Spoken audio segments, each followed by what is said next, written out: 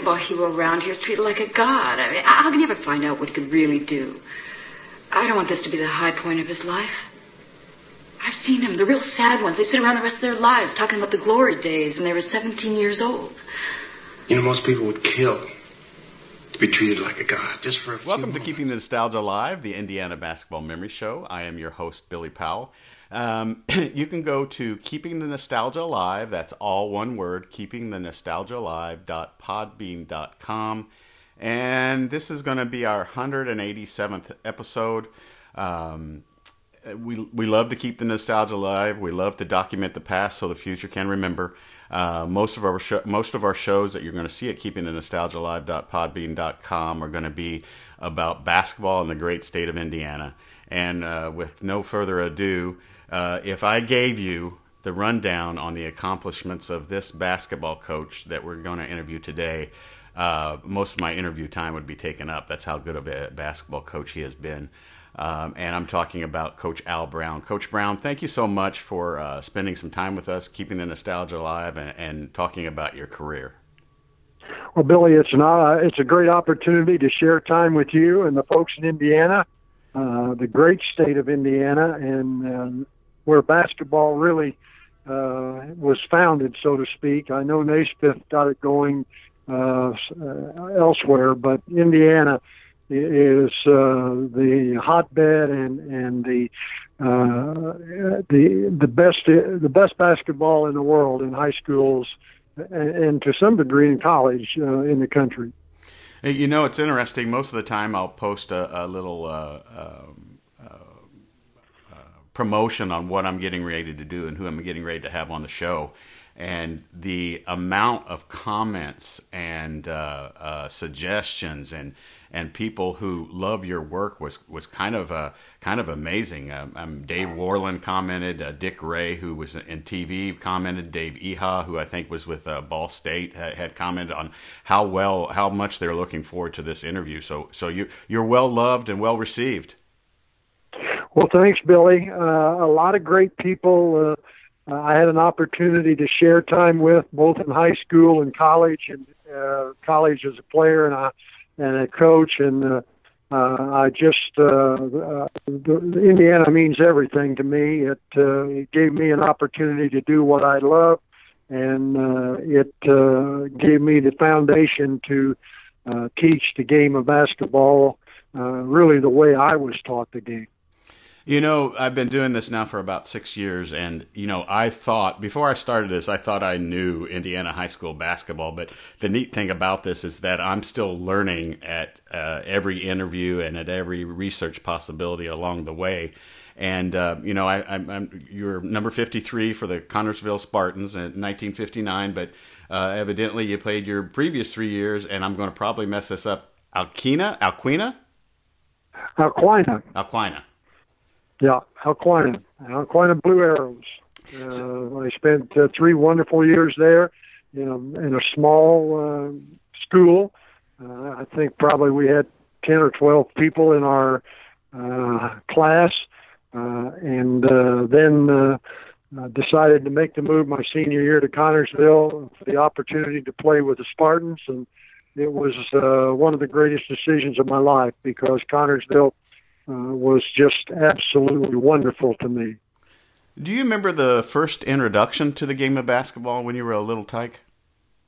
Well, absolutely. We started basketball at Alquina when I was in grade school, and I started in the 4th and 5th grade. And, well, actually, I should back that up a little bit in the 4th, but the 5th and 6th grade was big-time basketball because we played 3 games at that point in time, and then moved on to junior high where we played an extensive schedule. And what was the game of basketball like before you started playing high school basketball? I mean, give us a little bit of what the Indiana high school basketball meant to the community or meant to the state of Indiana or actually even meant to you before you actually got to play it at a high school level. Well, basketball, I just grew up there. There were 2 things in Indiana that seemed to stand out to me as a youngster, and that was the Indianapolis 500 and Indiana basketball.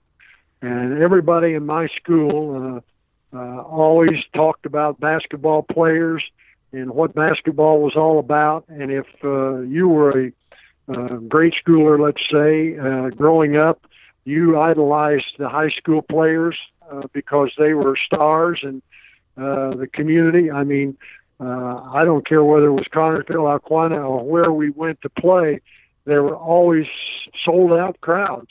People talk about sellouts today.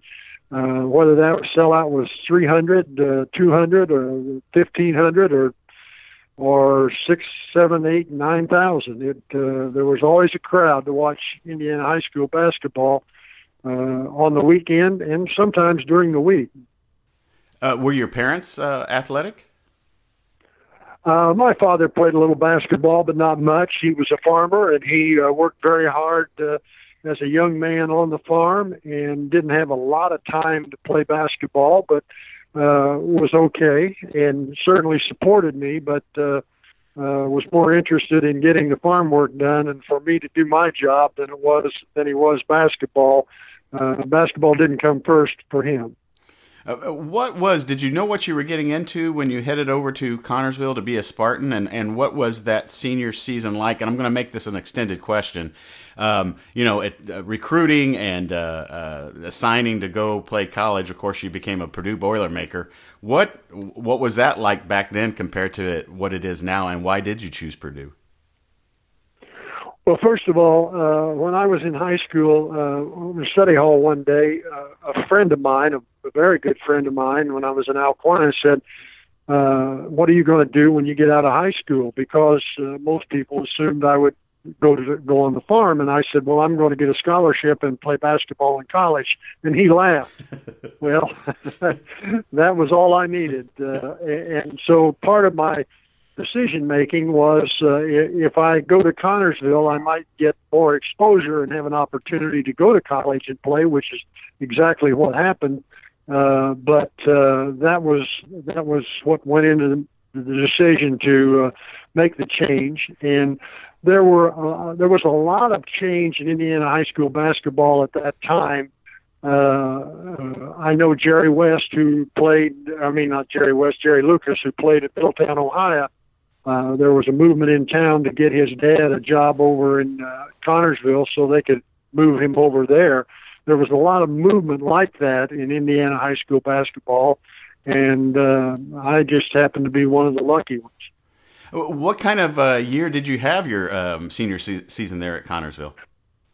Well, it was a very up and down season. We dedicated the gym, the new gym in Connersville in 1959. It was a brand new facility, about 5,000 seats, and it was underground, similar to Newcastle's, and ours was there, and then Newcastle built theirs, but it was a wonderful experience to play in a brand new facility with a great deal of enthusiasm from the local community. And we opened with Liberty, Indiana, the Warriors, and then the second game was a dedication game. We played the Anderson Indians, and that was they had Teague and Patterson, who were two terrific basketball players, and we came up 9 points short in our dedication game, but it was quite a thrill. We had an interesting season. It was an up and down year, but we ended the season, the regular season, in good fashion. We beat Crispus Attucks, which was eventually won the state tournament in '59, and then we beat Newcastle, another outstanding basketball team, and we won a lot of key games, but we didn't have a super record. We were very competitive, and then we're upset in the sectional. We beat the school that I left, Alquina, in the first game, and then lost to Brookville in double overtime. What was it called? Is it called the Spartan Bowl now? And was it called the Spartan Bowl Spartan when it was dedicated? Oh, I don't remember that, Billy, for sure, but I think it was. Yes, it was. It's the Spartan. It's always, as far as I can remember, it's always been the Spartan Bowl. Yes. Was there another jersey that you possibly may have worn in college rather than being a Boilermaker, and what led to your decision for being a Boilermaker? Well, first of all, I had quite a journey to get to Boilermaker land. I started out, a guy named Burl Shipley from southwestern Louisiana at the time recruited me to Lafayette, Louisiana. And I went to, started out in 1959 and 60 at University of Southwestern Louisiana, USL. Raging Cajuns, and Burl Shipley was quite a wheeler dealer. But I missed being away from home. I always wanted to play in the Big Ten. I didn't have an opportunity at that point in time from a scholarship standpoint because Indiana and Purdue were both filled at the time. And so I went there. I went down to Louisiana, but I didn't like it. It wasn't home. So I transferred back, and the guidance counselor at Connorsville told me that I should go to Butler because Tony Hinkle was a great coach. So at midterm, my freshman year, I transferred to Butler and stayed there a year. And a guy who I played, an assistant coach at Purdue, Bob King, who was at Shortridge when I played for Connorsville. We played to Shortridge. Contacted me in the off season that summer and asked if I would be interested in coming to Purdue. And I said, well, that's one of the places I've always wanted to go. And he said, well, we would like to have you come and be a Boilermaker. And so 2 or 3 schools down the road, I became a Boilermaker, and another great decision, a great opportunity for me. And what was it like once you got to Purdue? Did you feel comfortable? Did you feel like the choices that you had made to get there were the right steps to do? Oh, absolutely. There was no question about it. I was very comfortable. Played with the likes of Mel Garland, Terry Deisinger, Phil Dawkins, and many, many other guys that I had competed against in high school and in the summer circuit that we had in Indiana at that time. And it was a wonderful fit.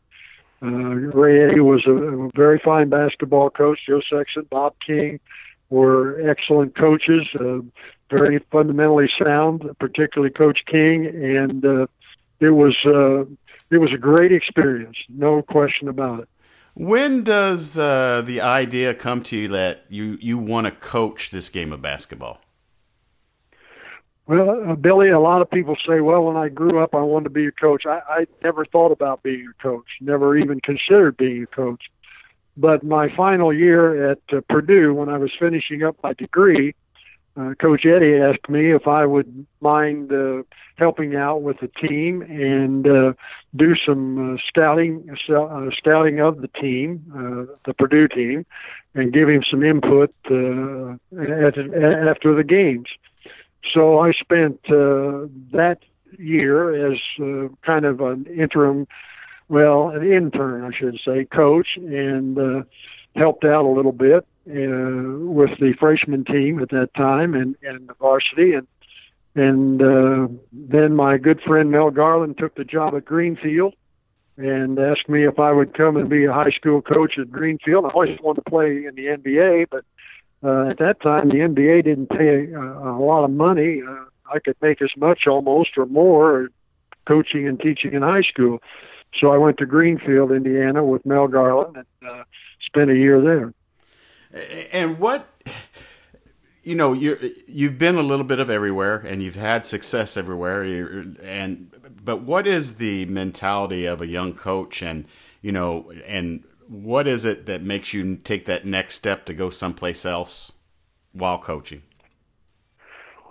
Well, Billy, the first thing I had the privilege of having coaches throughout my career who were great fundamental teachers of the game. And I thought once I got involved in this coaching that if I could teach the game to young men at that time, to young men, the way I was taught the game, it would be a wonderful, rewarding experience, which in fact it was. but that was my motivation.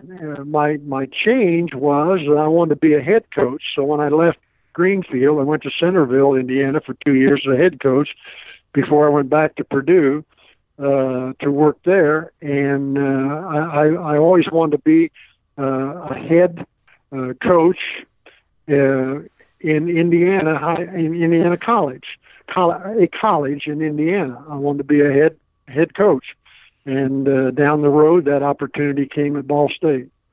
And what was it like going back to Purdue as a coach? And I'm assuming that was the 1969 run toward the finals against UCLA, right? Absolutely. When I went back there, George King was the coach, one of the best coaches I have ever been around. George King took the Boilermakers to the 69 national championship against UCLA, dedicated the Mackey Arena in 1967 against UCLA in a hard-fought ball game. And but the opportunity to work with Coach King was the greatest opportunity of my life, because he showed me there are things more as important as the fundamentals of the game was the motivation of players, and his ability to motivate that team in 1968-69 was unbelievable, because he had a young man named Rick Mount who was absolutely super, and he had a group of seniors who, could have been jealous of Rick and could have not wanted to perform, because Rick had great not only ability, but great hype and a great person in Indiana. And Coach King got everybody together, told them that he could win a Big Ten championship and win a national championship as well, and came within a game of doing that. Do you feel that if Chuck Bavis would have been healthy, that you guys may have had a possibility of winning that championship? We might have, because Davis matched up better with Alcindor than Johnson did. We were a little thin there on the post, and Davis, I think, could have made because of his big body and his excellent game, I think could have been a difference maker. The one thing that we used to do is Rick Mount would come off a high screen, which Bavis was good at setting and took up space for a jump shot. And we used that same strategy with Johnson and Kaufman, and it didn't work as well because Alcindor switched off on Mount, and that was one of the differences in the game. They say, like the saying in Wide World of Sports, the thrill of victory and the agony of defeat. Was it on losing to UCLA, was there would-haves, should-haves, could-haves, or was it just something that you learned as a coach and moved along with? Was it, this is going to sound dumb, was it helpful in getting beat in that championship game for what you ended up doing within your coaching career? Well, the experience was helpful in preparing the road to the Final Four. The ups and downs that we had, beating Marquette on the last second shot that Rick made, and getting to the Final Four was all a great learning experience for a young coach. Going to see Coach Wooden and how he approached the game, how his team approached the game, being in meetings with him and getting an opportunity to see all those things that were associated with the Final Four was a great learning experience. The game itself was another basketball game from that standpoint.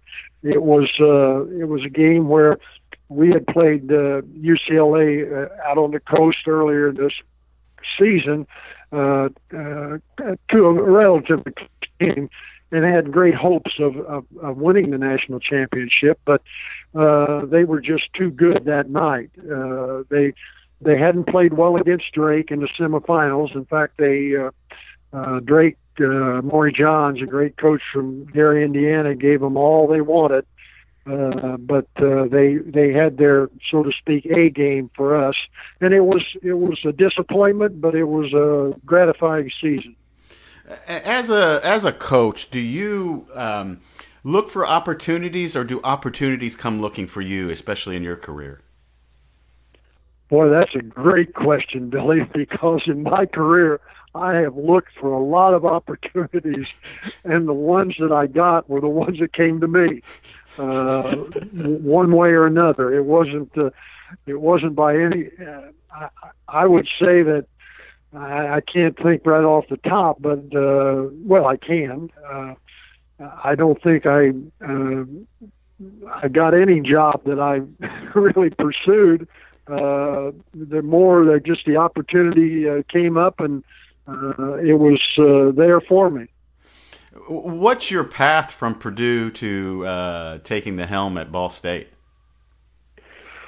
Well, it's an interesting path because when I was at Purdue, I spent 3 years there, and I wanted to be a college assistant coach. Eventually a head coach, but an assistant coach. And I looked at different opportunities, Northwestern and Iowa, and nothing developed for me. But there was a high school there in Lafayette, a great community, Lafayette, Indiana, and I had an opportunity. Bob King, as much as anybody, convinced me that would be a good place to be a head coach and learn more about being a head coach, to be a high school coach in Indiana. So I took the head coaching job at Lafayette Central Catholic, and I was there 5 years. And in fact, Billy, we had the privilege and the distinction of beating Lafayette Jeff in the finals in 1973.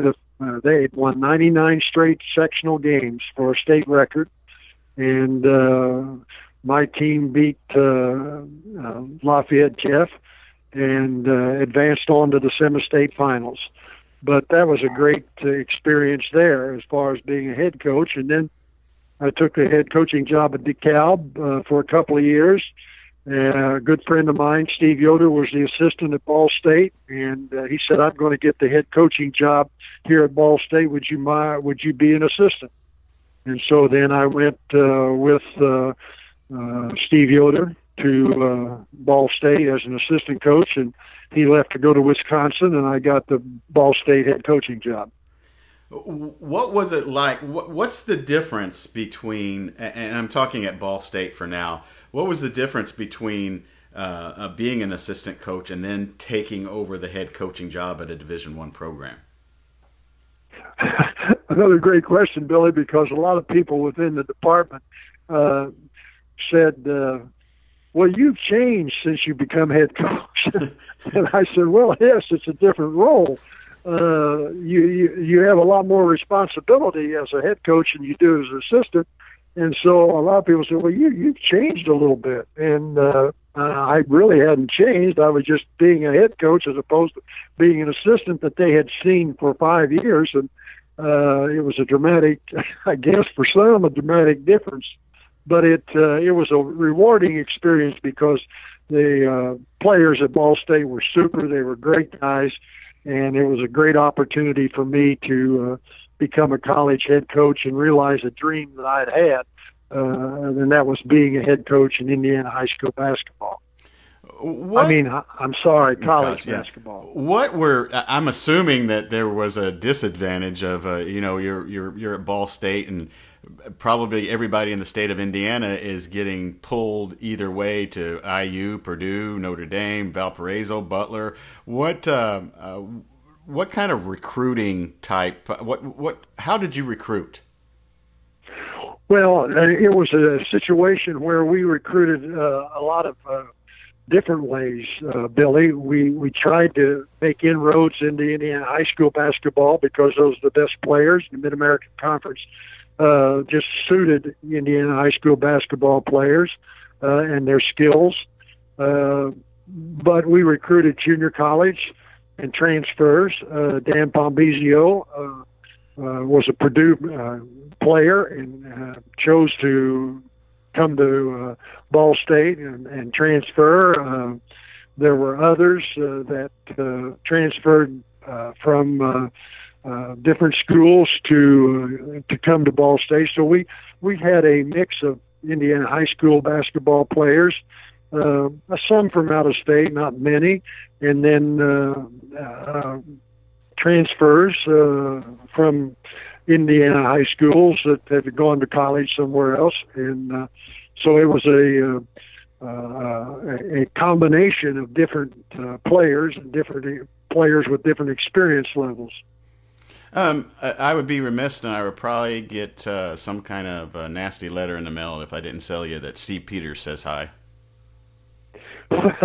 Yes, Steve Peters was a very helpful part of our organization at Ball State. He did a great job. Was an outstanding coach. A man who was a pharmacy graduate from Butler, but knew as much basketball as anybody from his Butler experience, and he was a great contributor to everything that we did at Ball State. You know, I may get a check in the mail now instead of a nasty letter. Well, let's hope so. Coach, what does a coach think that, like when you were at Ball State, is there a point where you think, you know what, I've done what I can do at Ball State, it's time to move on? Is that a coach's mentality when moving on? And tell us about your success with Ball State and how you move on from there. Well, what you do is, Billy, the best you can do wherever you are. You don't worry about that next opportunity. Now, with that said, you always, many people are always looking for the Purdue head coaching job or the Indiana IU head coaching job or a job of that nature. When you're at a mid-major school like Ball State. And I would certainly be one to tell you that I entertained those thoughts and hope that someday I would do a good enough job to have that opportunity, but it just didn't present itself. But I was not unhappy at Ball State. It was a great opportunity for me, and probably had the circumstances been different, stayed there a lot longer. And where do you move to from Ball State? Well, when we had the disagreement on the contract extension and the renewed contract at Ball State, we decided that it was best to part ways.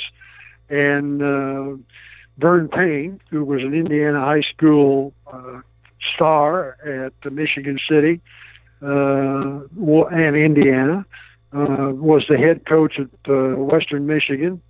And when that job ended at Ball State, Vernon asked me to come to Western Michigan and be with him as an assistant, and that's what I did. Married and have children?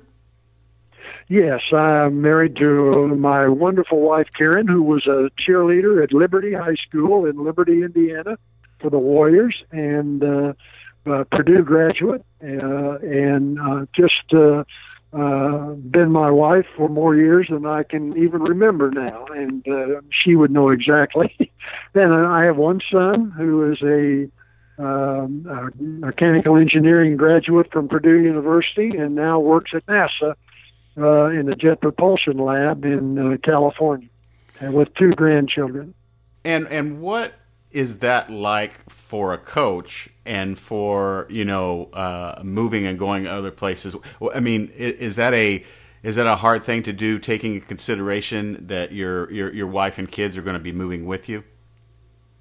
Well, it is, and we had the blessing to be at Ball State at the time when my son was going through high school, so we didn't have to move. We moved.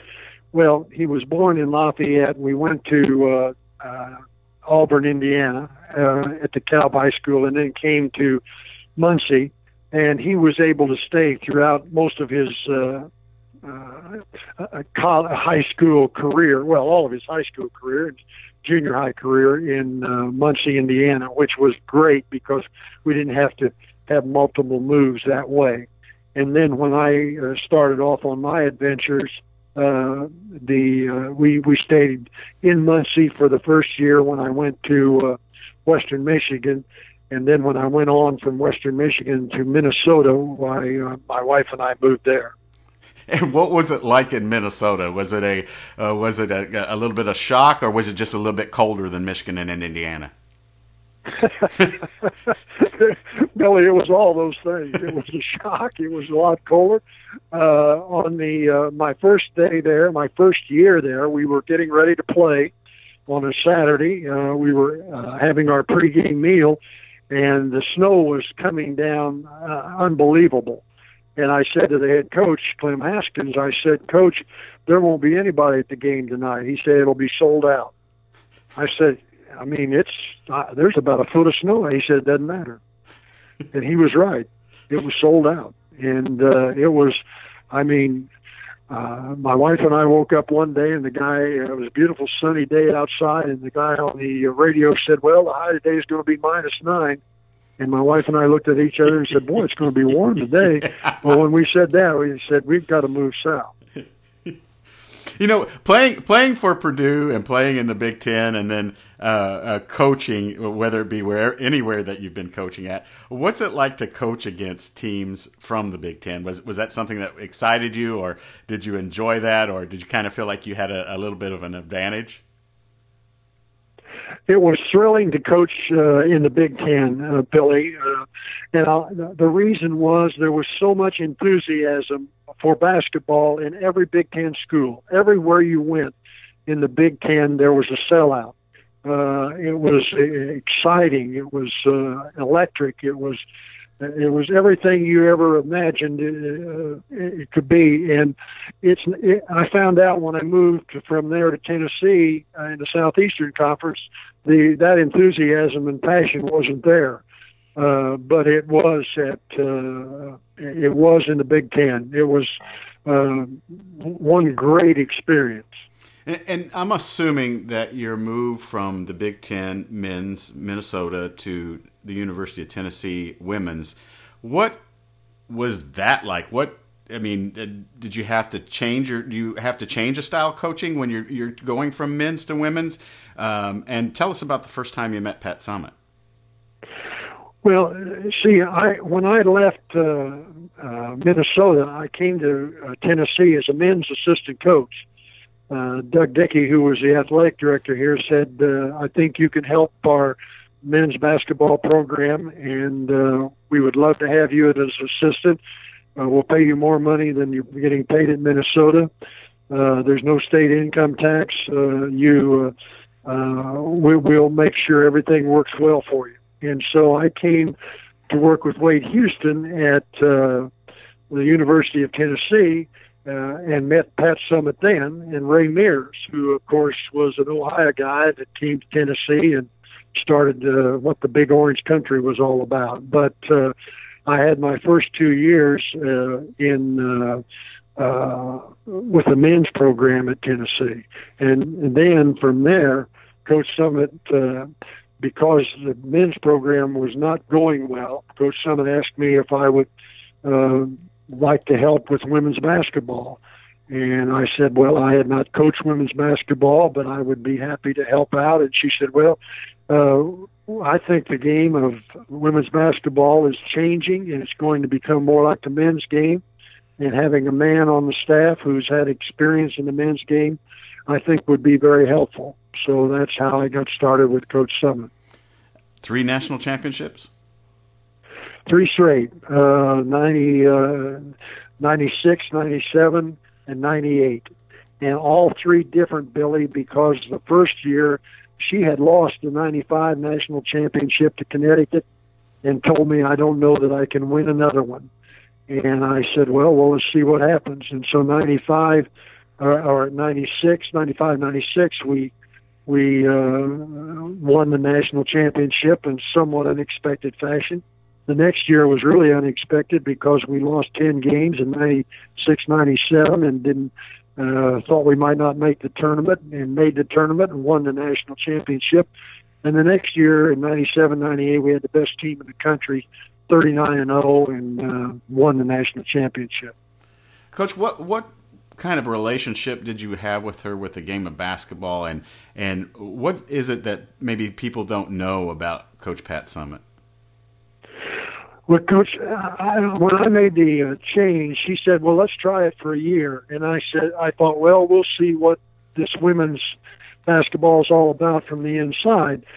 Well, fortunately, I got to work with her because she was so much like a men's coach men coaches that I'd worked with, that there was no real transition from the coaching standpoint. I mean, she was in total charge and took charge and was very much able to direct and discipline and provide direction for players.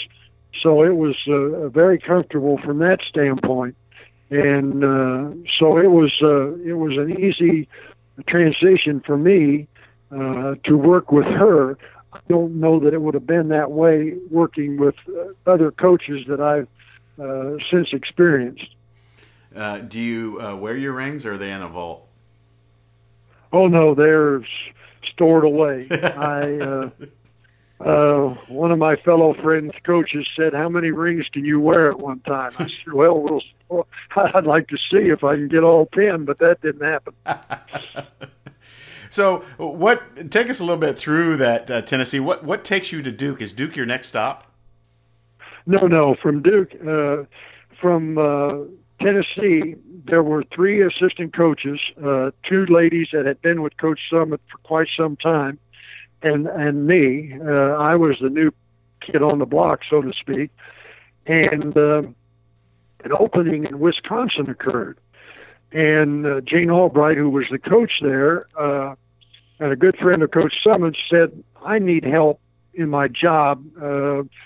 Do you know anybody?" And she said, "Well, I've got a guy on my staff who could help you if you're interested.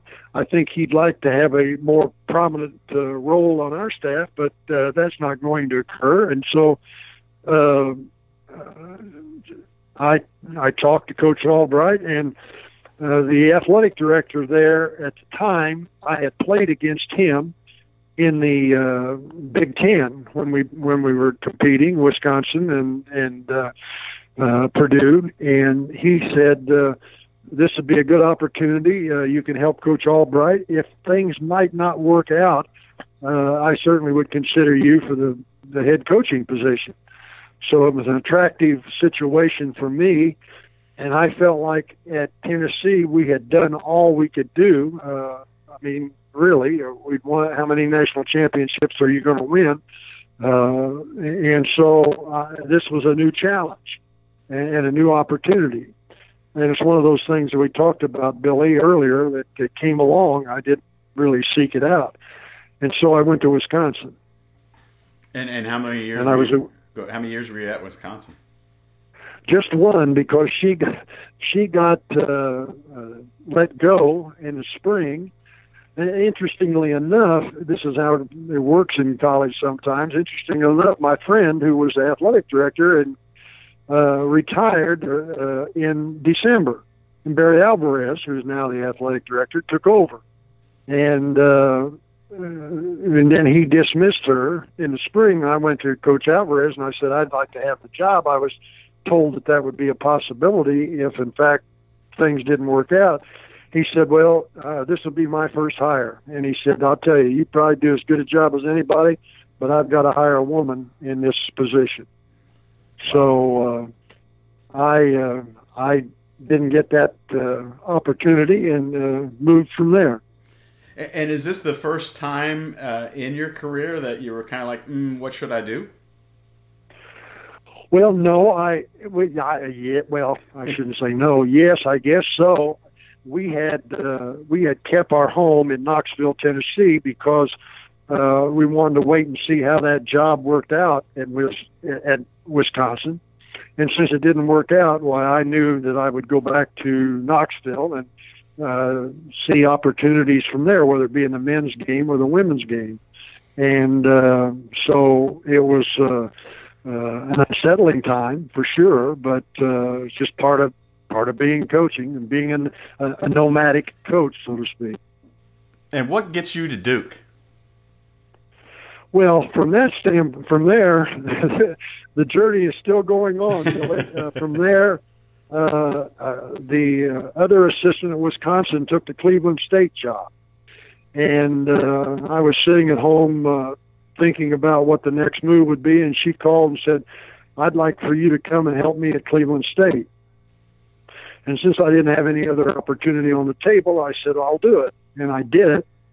And at Christmas time, when I was working at Cleveland State, I got a call from a player who had played for us at Tennessee, who was an assistant in South Carolina, and she said, "We just had a guy resign from our staff. Can you come and be a part of our staff at South Carolina?" I said, "Well, I can in the spring." She said, "No, we need you now. And here's the change in salary and all that." So in mid-year, which was not a real smart thing to do, but coaches don't need to be accused of being smart, I decided to go to South Carolina, and I was there for the spring semester of that season. And in the springtime, the Michigan State job occurred. And I was contacted about being an assistant at Michigan State with Joanne McCauley, who was the head coach at that time. And so I went up and looked at the job and watched their team play, and I thought this team has a chance to win a national championship. And so I left South Carolina and went to Michigan State, and sure enough, we played for the national championship in 2004 and 2005 in Indianapolis, which was a great thrill for me to be back home and play for the national championship against Baylor. Unfortunately, we lost, but we had beaten Tennessee in the semifinal game. And then Coach McCauley took the job at Duke and asked me to be a part of her staff at Duke. And I said, "Well, I will if things don't work out at Michigan State as a head coach, because that's what I would like to do." And it didn't work out there, so I went to Duke with Coach McCauley. You know, during your whole career in coaching, do you have to have a high energy level? What happens when you have a little bit lower energy level? Sometimes can you get stagnant? Is there, or were you always, just because of the love of the game of basketball, up and ready for the challenge of coaching? Well, there's two things, Billy. One, change is good, whether it be in the place where you are or moving to another opportunity. Change is really good. A good energizer, at least it is for me. Also, the young people that you work with provide energy for you. You just have to be enthused because of their enthusiasm and their love of the game and what they're doing and their time in their life. So it's highly energizing from all those standpoints, whether it be change or working with young people who have that high energy level and bring the best out of you as a coach, as well as what you try to do to help them. Why have so many professional basketball players, women's WNBA, have come from your tutelage? Well, I just been at the right place at the right time, Billy. Whether it be at Tennessee or Duke or even Michigan State, we had players there that went to the WNBA or overseas. And one of the things that I've always tried to do when working with whether it be the men or the women is to help players beyond their experience in college. It's you get them all this sales pitch and everything you want to do when you're recruiting, and you want to get players in, you know, you want to sell them as freshmen to come in and play, and then a lot of coaches forget them as seniors. Well, I don't know how to help you now. You need to get a job, or I don't know any agents. I don't know anything about the professional leagues. And I made it a point, both when I was working in the men and the women, to know what all the leagues are about and how to help players who, most of them aspire to be a professional player, more men than women normally, but they all have that aspiration. And so to try to help them get an opportunity, whether it be in the NBA, or, of course, for the men, and the WNBA for the women. But I've just been around a lot of good players and hopefully help them develop a little bit along the way to further that goal of being a professional. Coach Brown, what have you been doing since we've all had to kind of hunker down and wait for this to pass over? Well, Billy, I do a radio show here for once a week for an hour, a radio call-in show, which I very much enjoy. I'm doing work with the WNBA for the draft coming up tonight, and analyzing college talent for different WNBA teams. I've worked with the Washington Mystics ever since Coach Tebow's gone there, and fortunately he won the WNBA championship last summer. I was thrilled for him to have that opportunity come his way. And I'm doing a lot of writing for a gentleman here who publishes a magazine on Tennessee, mostly Tennessee basketball, but it has a national perspective. So those are the things that I'm keeping occupied with, and doing it certainly from home, with the way our setup internationally and nationally is going right now. How did you feel when you found out that you were going to be in the second class of the Assistant Coaches Hall of Fame? Well, I was honored beyond belief. They had talked to me a little bit.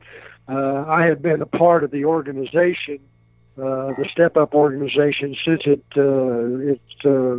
foundation. The lady and man, Felicia Allen and Johnny Allen, asked me 11 years ago to help them start what they called Step Up. And so I was very honored by that. And then have worked with them over the past 11 years as an advisor and coach and everything. And so they came up with my name on a list this spring, and I said, well, there are a lot of people more deserving than I am of this award. Let's make sure they're honored. I don't really need that. And they said, well, we're going to put it up for a vote. And I guess I got enough votes to be awarded this honor, and it is an honor, and it was something that I treasure greatly. Do you get back to Indiana very often, or no? Well, yes. In fact, I was just back to Muncie, Indiana, about 6 weeks ago, unfortunately, because a very good friend of ours, when we were in Muncie, passed away, and we celebrated his life. And so I was back in Indiana then. And my wife and I try to make at least one trip a year to Indiana to honor our parents who are all buried there, and particularly around Memorial Day. But as far as any extended period of time in Indiana, unfortunately, I just don't get that opportunity. I want to thank John Hoover for getting me in contact with you. Coach Al Brown, it has been fantastic. I thank you for spending some time with us, and I think everyone will enjoy this from Indiana to Michigan to Ohio to Minnesota to South Carolina to Tennessee. I can go on and on, but thank you so much. It's appreciated. Well, Billy, thank you for the opportunity. It's great to be on with you, and thanks for the research that you did. The questions were terrific, and the opportunity was wonderful, and I appreciate it.